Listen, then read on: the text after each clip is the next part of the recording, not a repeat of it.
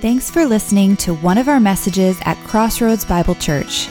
We gather on Sunday mornings at 10 a.m. in person and online. To find out more about our church or to connect to any of our ministries, visit our website at crossroadsbible.org. We hope you enjoy the message and pray it encourages you as you seek to follow Jesus.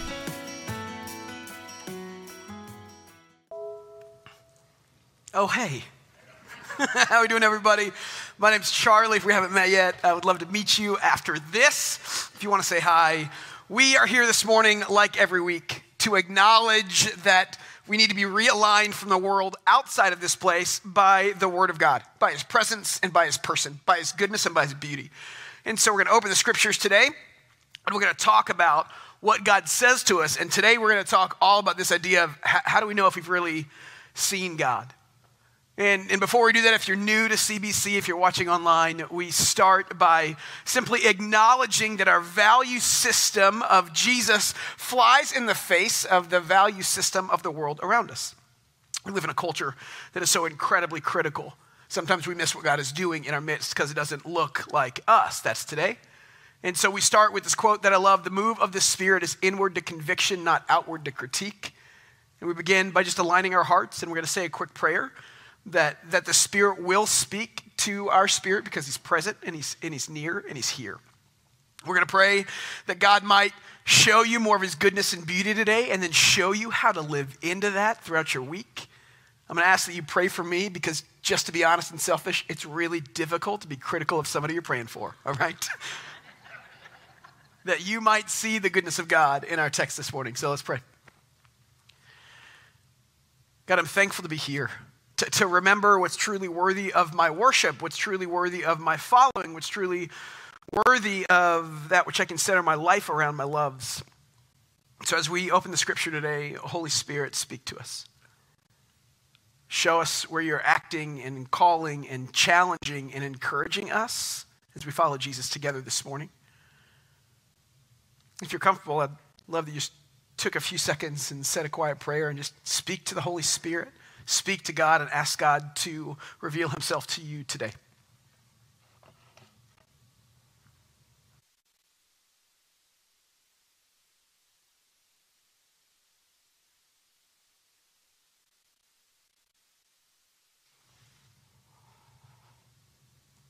And that's, pray for me that I might adequately show what God looks like this morning through His text.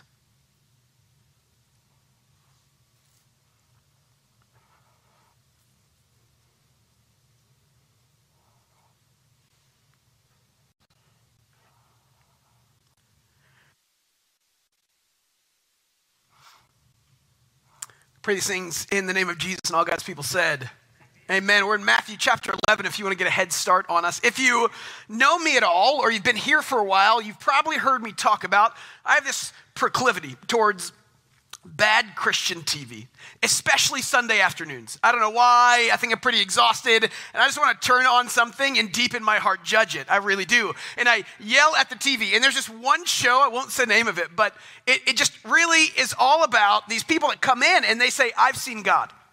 And it's a little charismatic, and they have these dramatizations of the stories, these reenactments, and guys, it is awful, right? Like, it's this backlit, white, resplendent-looking Jesus all the time, you know? And I look at this show every time, and I wonder sometimes how different these people's recollection of God is. And it brings up a fundamental question: how do we know when we've seen God? As a culture in society, sometimes we can look at things and see two completely different things. For example, in 2015, there was this image that took the world by storm. You guys remember this? You go to Wikipedia, and it's just called The Dress. Some of you saw blue and gold. Some of you saw white and gold. Everybody was mad and wrong at the same time, you know? There's an interesting stat by the Innocent Project. They would say that one of the fundamental flaws we have in our justice system is the idea of eyewitness accounts. They say mistaken eyewitness indications contribute to approximately 69% of the more than 375 wrongful convictions in the United States overturned by post-conviction DNA evidence. I can give more stats and more quotes on that, but what the science and the data tells us is that more often than not, we think we saw something, but we really didn't see something in the first place. My question this morning is, you have these two groups of people that say they saw God. How do they know? You have these disciples that are following Jesus and they're sacrificing for Jesus. You have all these other people in these cities we're going to look at today that said, I saw God too, but they have two very different experiences of the Jesus they said they saw. How do we know when we've seen Jesus? And by seeing, I mean, how do we know when we've experienced a moment with God? What are the signs? Is it just I saw something cool, or is it deeper? So that's where our text picks up in Matthew 11. It starts by saying, to what should I compare this generation? They're like children sitting in the marketplaces who call out to one another, we played the flute for you, yet you did not dance. We wailed in the morning, yet you did not weep. What Jesus is doing here, he just got off of this tangent on how John the Baptist is great, really great, the best prophet that's ever been because he was the closest prophet to Jesus. And in our last text, Jesus defines greatness by proximity to God, which is a really great definition of greatness, if you want to use one. And so he says, John was really great. And then he moves into this section and says, but you've denied John and you've denied me. That word compare there in the original language is used when Jesus kicks off a story or a parable. So what he's taking is a common occurrence in the first century world, and he's saying, you're like these people. And so he uses the marketplace. The marketplace was the center of their lives, and he talks about games children used to play. So you would mourn at funerals and you would dance when you were celebrating. And Jesus looks at this generation and he said, I have asked you to mourn with me. I've asked you to be joyful with me, and you have not done either of those things. You weren't joyful and you didn't weep. And what he's referring to is the ministry of John the Baptist and the ministry of Jesus. They were very different people. In Matthew 3, if you know anything about John the Baptist, it describes John as wearing garments of camel's hair, a leather belt around his waist, and his food was locusts and honey. John was a really, really straightforward, kind of, when you look at it, joyless life kind of man at the expense of his love for Jesus. Do you know these people? I know these people. They're not wrong. They just have a different personality temperament. I went to college at Wheaton College, and there was a resident evangelist. I'm more of a when things get awkward, I make jokes. He's more of a when things get awkward, we just get more serious. So he said, hey, Charlie, do you want to go to lunch? I said, yeah, let's go get lunch, man. It'd be great. So we're getting in his car. He said, hey, Charlie, where's your sword? And I said, I don't carry one of those. And he said, no, your Bible. I said, well, you should have said that. And I realized that we had two different temperaments in this moment. And then we get to the restaurant, and the waiter comes up and says, hey, do you guys want anything to drink? And he says, do you know Jesus as your Lord and Savior? Have you repented? And I said, he did not ask that question. Things were getting awkward.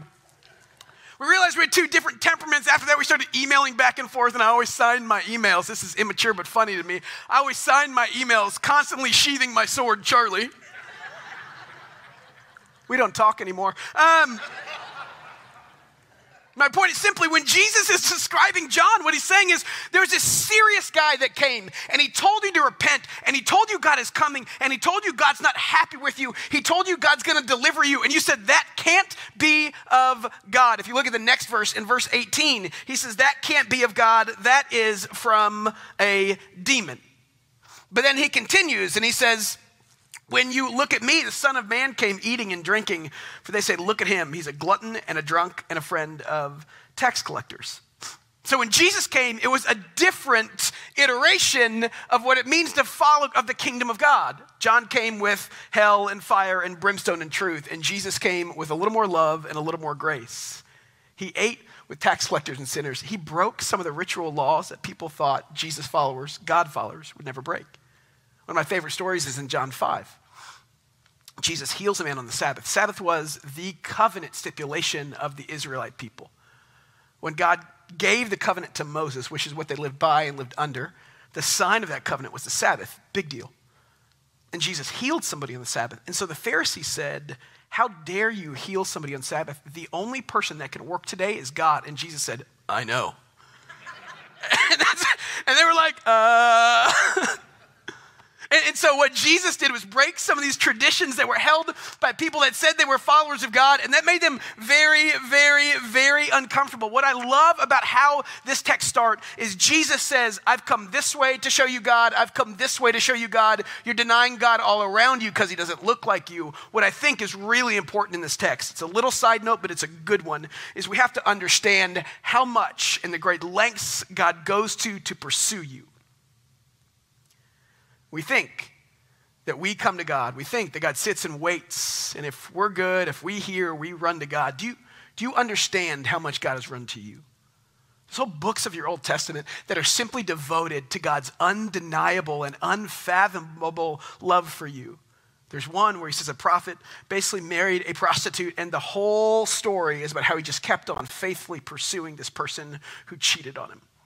We're the cheaters, God's the pursuer. The amount of love that God has for us is seen in the fact that he always, always, always runs towards us far more than we run towards him. We have to understand that motivates our idea and understanding of his vast love for us. Guys, it's soccer update time, okay? If you're new, I coach a 3-year-old girls soccer team. It is interesting, and each week I give highlights so you can laugh with me.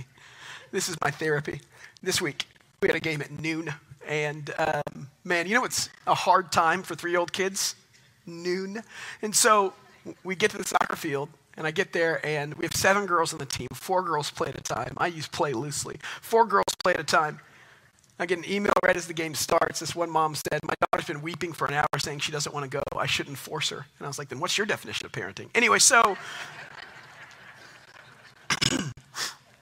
she said she's not going to make it. And because it's noon, and it's kind of when they get really tired and they need to wind down, I had 3 of the girls look at me before the game and say, I don't want to play soccer today. I'm saying, well, you don't have a choice. My daughter was laying on the side saying, I'm tired, I don't want to be here. And so what I had to do is literally come up, like grab them by the hands, run over to the sideline and say, let's go play together, and hold their hands and run down the field with them all the time. I want you to know 2 things from that. 1, I'm an amazing soccer coach. We won 7-2. I'm really not very good at all.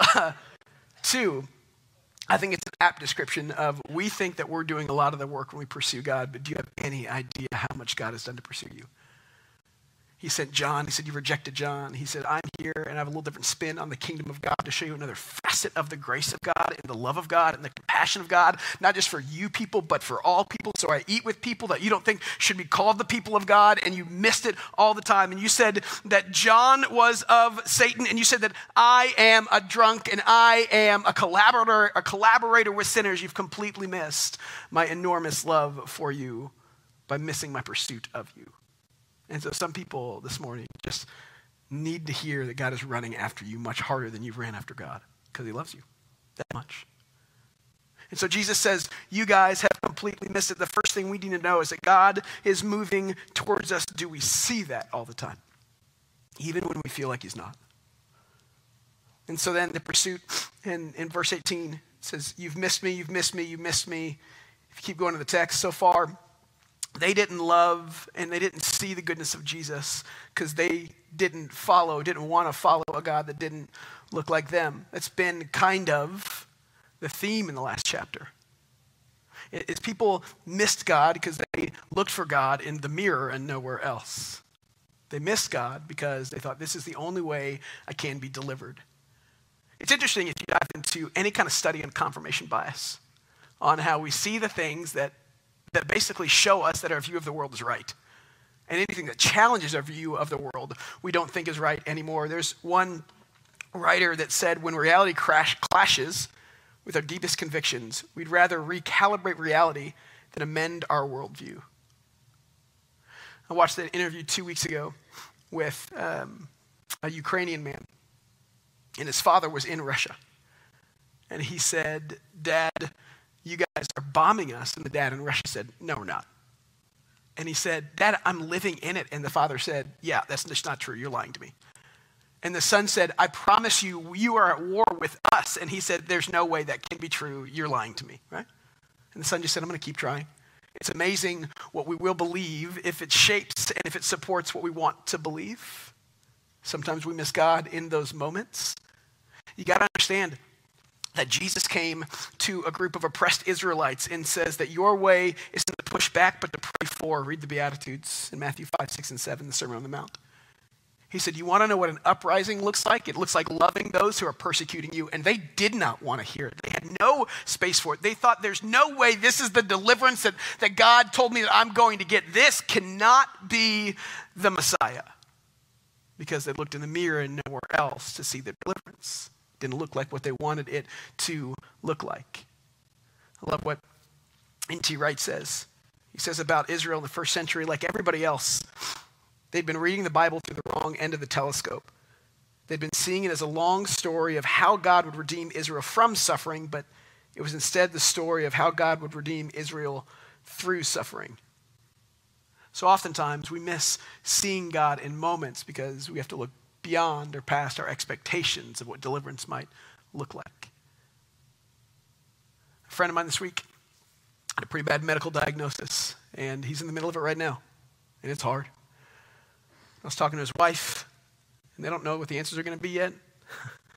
And she said to me, he looked at me and he said, I'm at peace because God is good. He said, God has had my days numbered, and that's what I trust in the middle of it. It reminds me of what Tim Keller says about prayer, one of my favorite quotes. God will either give us what we ask or give us what we would have asked if we knew everything he knows. They miss God because God didn't look like what they wanted him to, and that sounds all too familiar to me. And then he has this next verse. It's kind of the crux of our passage. It says, but wisdom is vindicated by her deeds. So he's talking about John and Jesus, and then all of a sudden he throws in this idea about wisdom is vindicated by her deeds. And you're probably thinking, how does that make sense in this passage? This isn't Proverbs 1.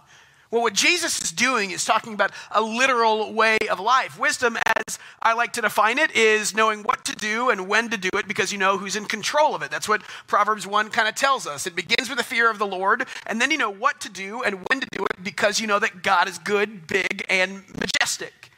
So when it talks about wisdom in the Old Testament, what a first century Jew would have heard when he heard wisdom wasn't just you made the right decisions, good for you.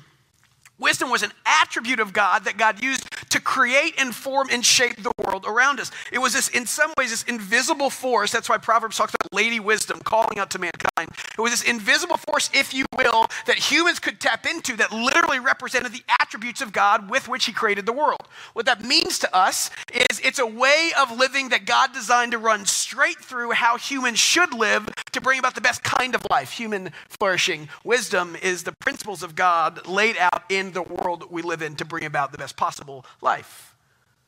Forgiveness over hatred, love over war, worship rightly. And so when he talks about wisdom being vindicated by her deeds, what he's saying in this text, what they're saying is that you have chosen a deliverance that goes against what God's wisdom is. I love what Constable says about wisdom. Wisdom is God's fixed order for life, an order opposed to chaos and death. So there's this moment when he says, you've missed me and you've missed John and you've missed the kingdom of God. And he says, let me tell you what it's going to do. It's going to go against your best good. Wisdom is vindicated by her deeds. And you know what I love about this text? Is that seemingly is still true today. The ways of Jesus are a better way to live. That's it. So we have a podcast called A Better Way. We have one season done, one's coming out, just to talk about how the ways of Jesus aren't just good for you to get into heaven. The ways of Jesus are how God designed flourishing to look like in a world that oftentimes fails us. I threw out some stats last week, but we've seen it. Christianity Today last year had an article, and it was called the Christian Empty Pew Pandemic. It basically talks about how there's a health crisis in this country because less and less people are following Jesus and going to church. And it threw out numbers. It says that if you follow Jesus and you make regular church attendance, I think that's just their way to say follow Jesus, part of your life. It says there's an 84% reduced risk of suicide. These are data points, they're not opinions.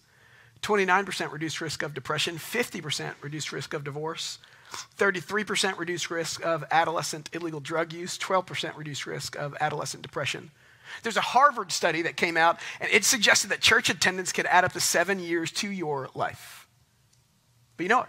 The ways of Jesus, the way that God calls us to live, leads to a better life. I can get into it in a dozen different ways. My favorite example is simply Sabbath.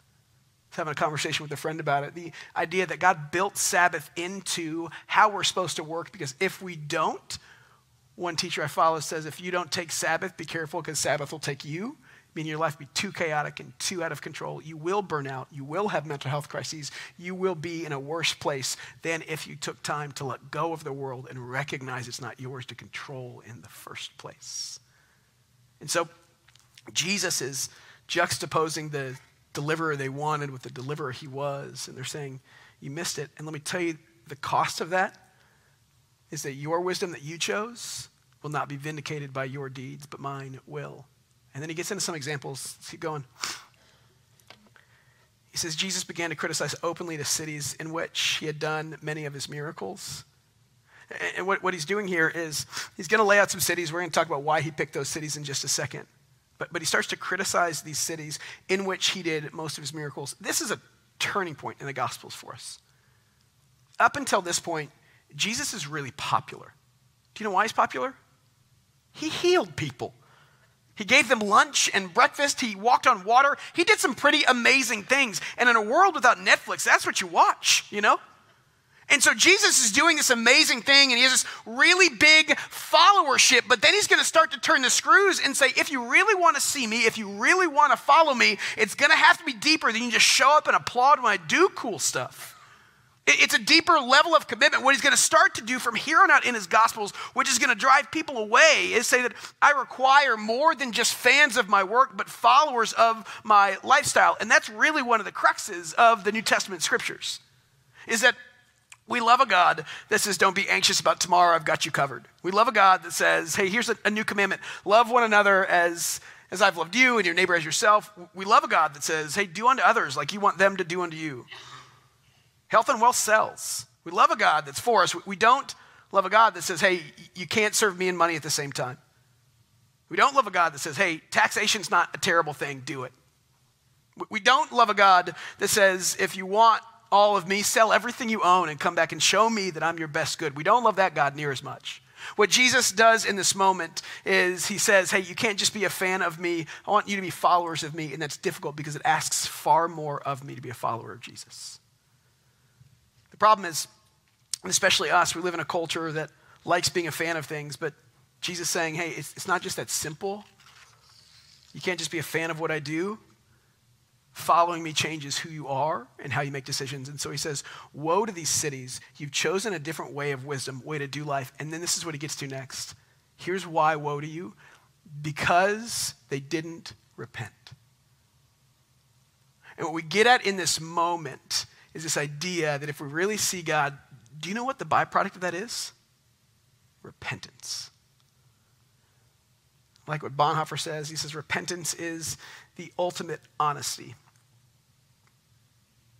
The Christian who has stopped repenting has stopped growing. Matthew Henry says, wherever God designs to give life, he gives repentance.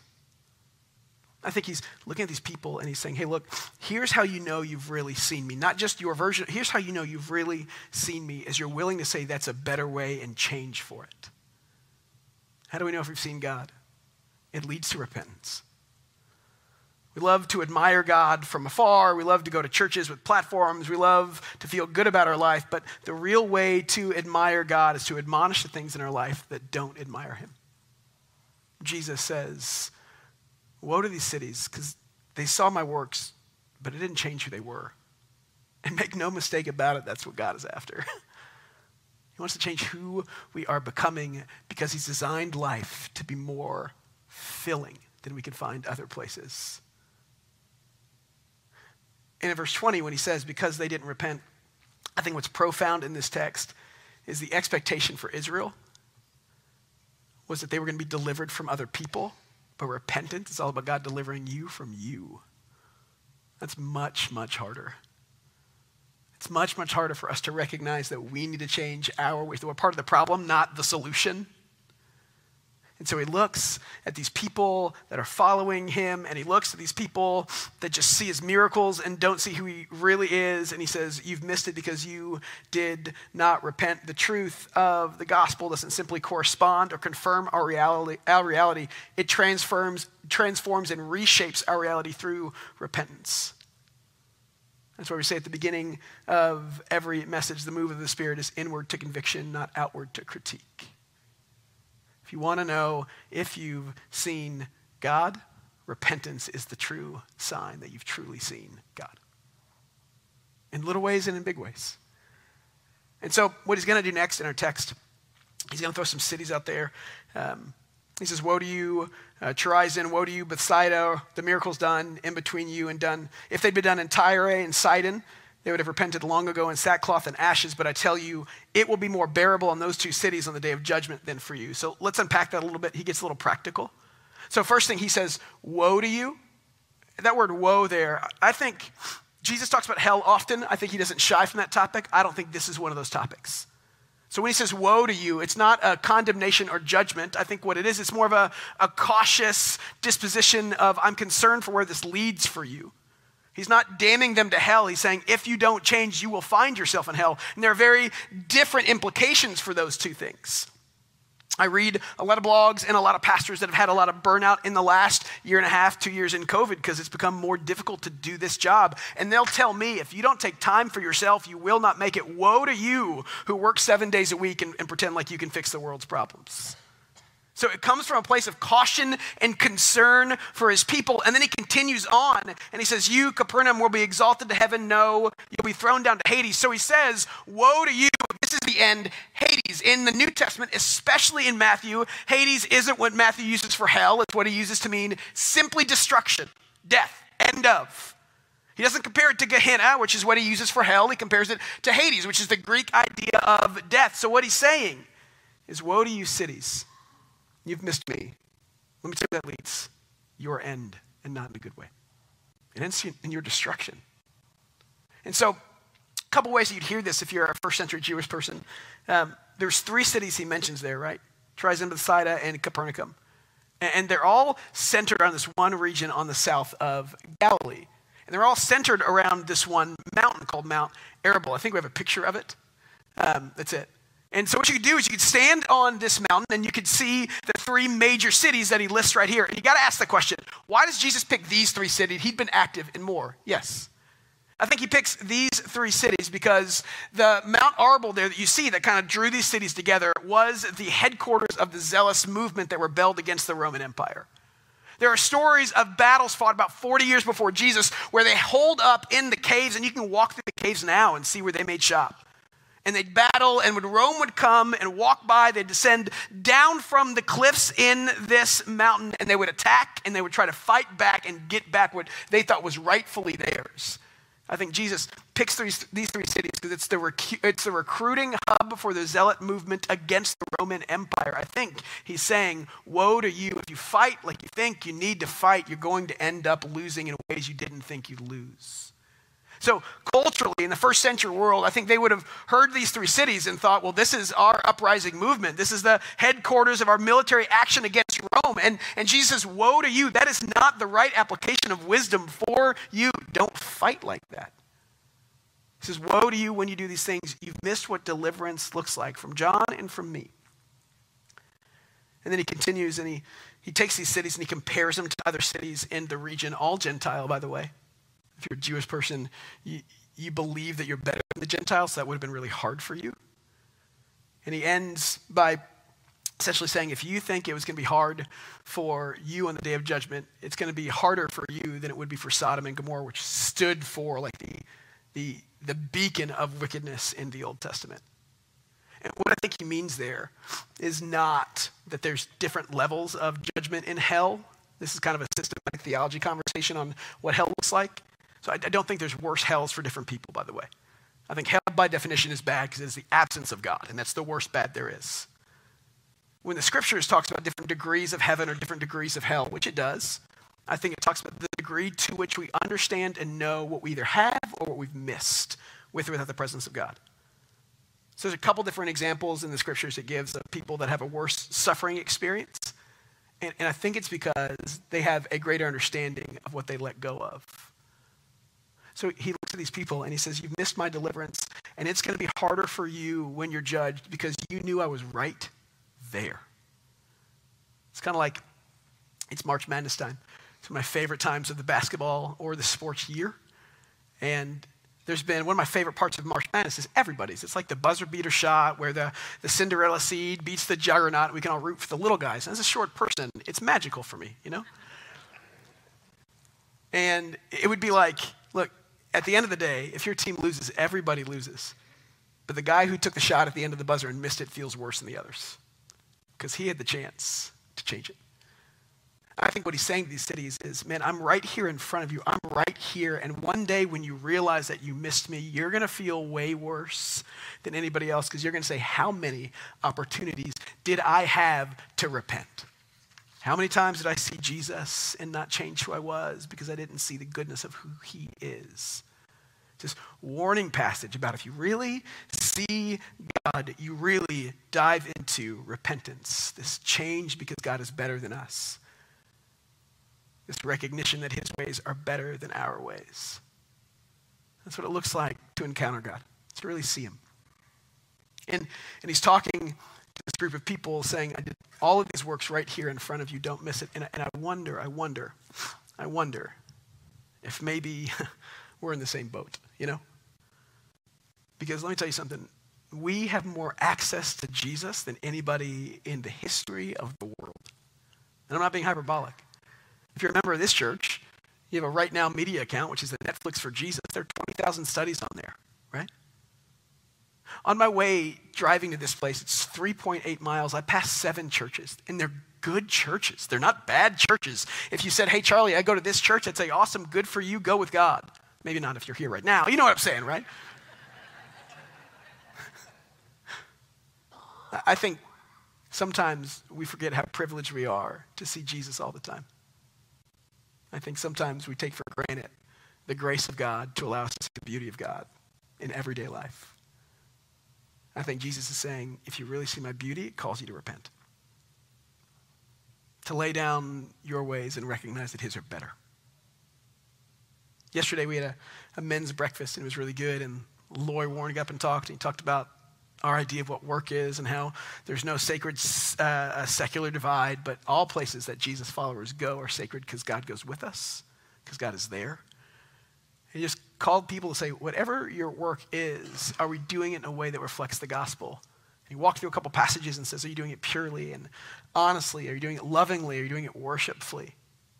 And so what repentance isn't it all the time, it's not always like I weep on the ground because of God's majesty and my littleness. Sometimes repentance is just saying, man, I'm not as pure as I want to be in my workplace. Sometimes it's saying, man, I'm not as loving to my wife as I should be in little ways. Sometimes it's saying, I get really angry when my 3-year-old refuses to play soccer, and maybe I shouldn't. Repentance isn't necessarily a life-altering thing, but a lot of repentance will change your life towards the life of Jesus. And so as a church, how this applies to us, because I don't think, we're one of the cities he's saying woe to. I think it's a bigger picture of saying, this is what it looks like to see God as followers of Jesus. It looks like repentance. And the question simply becomes, where is God asking us to change because we've seen him? With all these people saying, I've seen God, I'm going to say, I believe you. How is it changing you? And if you can look at God and say, I've seen you, but it doesn't change who you are, I'm going to challenge whether you've actually seen the goodness of God in the first place. It's a beautiful picture of how God is changing us as a people. We really see God when we really see his ways over ours when we repent.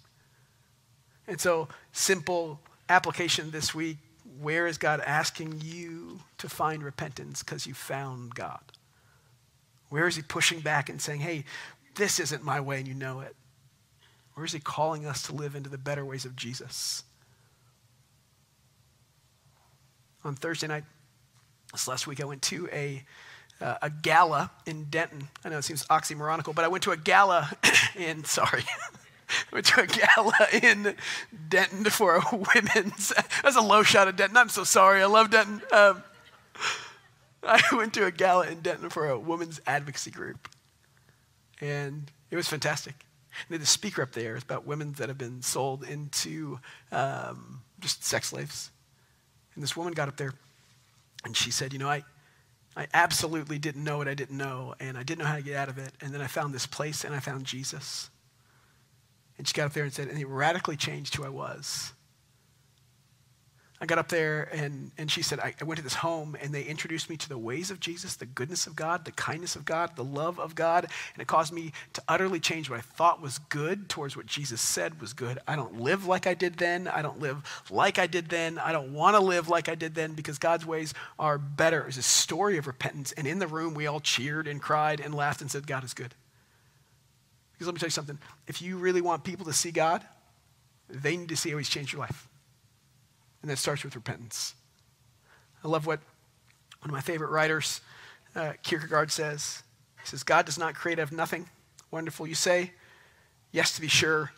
But he does what is still more wonderful. He makes saints out of sinners.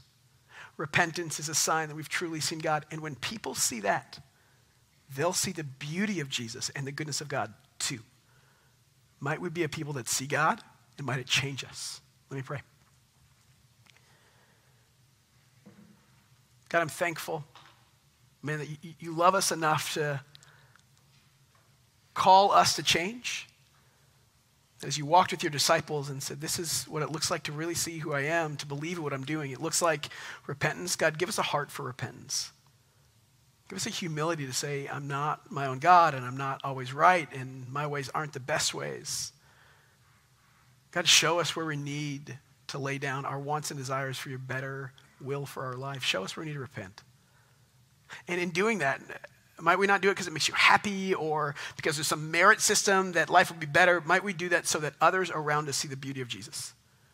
So that they can see what we've seen in Christ, a God who truly saves. I pray these things in the name of Jesus. Amen.